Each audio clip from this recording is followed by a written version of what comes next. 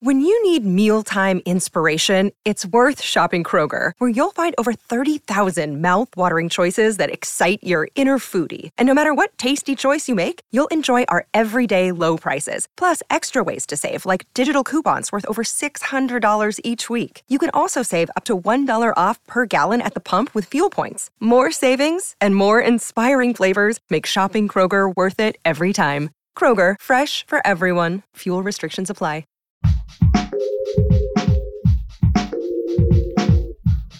What if you could become a better person, not by working harder, but by taking one small step a day? And not because you're a bad person now, but because there's something inside you that's ready for more. How to Be a Better Person gives you one tiny step a day you can take to be the person you want to be. My mission? To help you live your best life. Hi, and welcome to How to Be a Better Person. I'm Kate, your host and author of the book How to Be a Better Person, which has 401 ways to make a difference in yourself and the world. This week on the podcast, I'm talking about digging deep during hard times. Today is Election Day, in a pandemic, when racism and misogyny are on the ballot. And we're also balancing fears for our physical health and fears for our financial health. And that's all on top of whatever's going on in your own life and in your own family. It's a lot. Today's big idea is that something that can make hard times feel harder is when what you've always done to get through the tough stuff stops working. And at some point, this happens to everyone.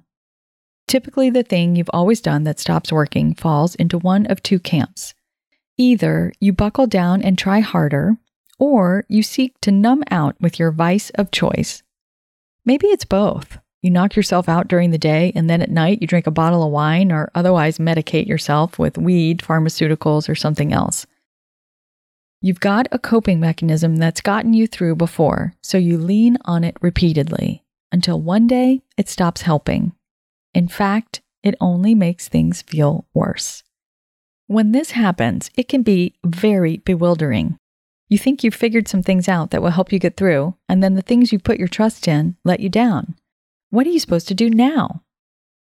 After my son, our second child, was born, I had a career crisis. It was 2010, and the 2008 recession finally caught up to me. I had been freelancing as a writer for magazines at that time, and one by one, all of my regular magazines closed. To cope, I did what I always did. I tried harder. I sent out more and more query letters and took whatever work I could get, knocking myself out to write awesome blog posts that I only made $50 for, that each took several hours to complete. Not a great hourly wage. I also turned to comfort foods, pasta, risotto, peanut butter and jelly sandwiches, and wine.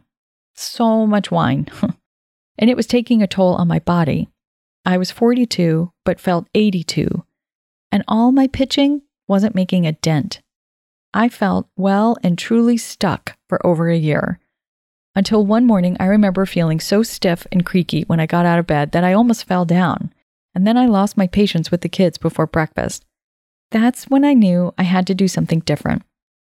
I got help. I went to a naturopathic doctor for my health and hired a coach to help me figure out work stuff. I put it on credit cards, reader.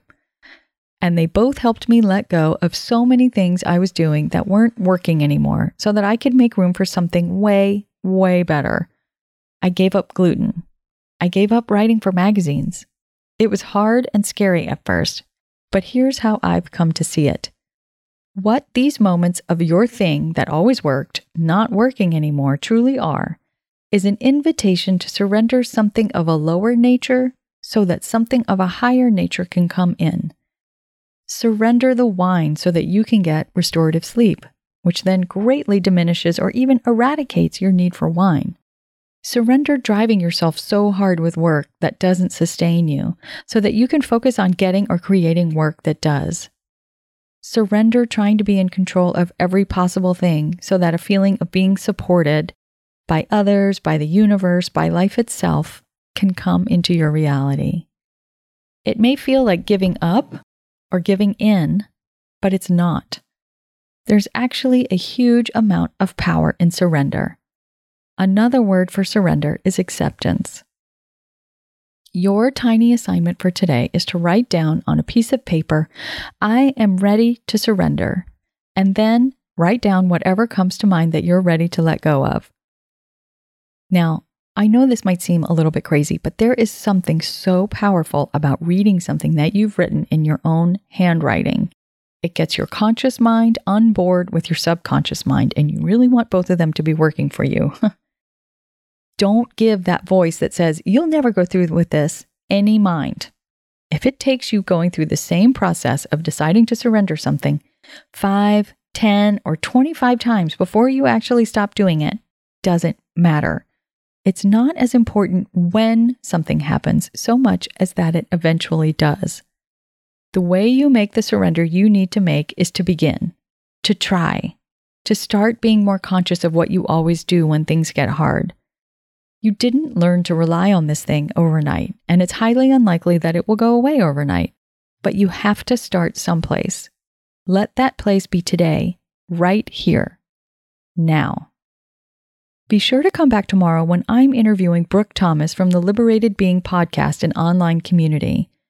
Brooke is like your spiritual bestie who can help you feel grounded, inspired, and ready to laugh at the idiosyncrasies of being human.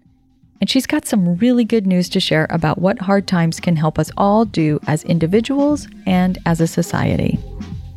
Thanks for listening to How to Be a Better Person. Our theme song is Left for Deadish by Junior85. The podcast is mixed by Sound Advice Strategies. If you liked what you heard in this episode, share it with someone you think would like it too. Your voice matters. Also, How to Be a Better Person has an official newsletter that sends the past 7 episodes, a sneak peek of the week ahead, and one well-chosen meme to your inbox every Saturday morning. Sign up at beabetterpersonpodcast.com and click on Get Podcast News. I also love to hear from listeners. I love it. Send me an email by clicking on the Contact Kate button at beabetterpersonpodcast.com. Tweet me at Kate Han, Katehan, or find me on Instagram at Kate Hanley Author. I look forward to connecting with you.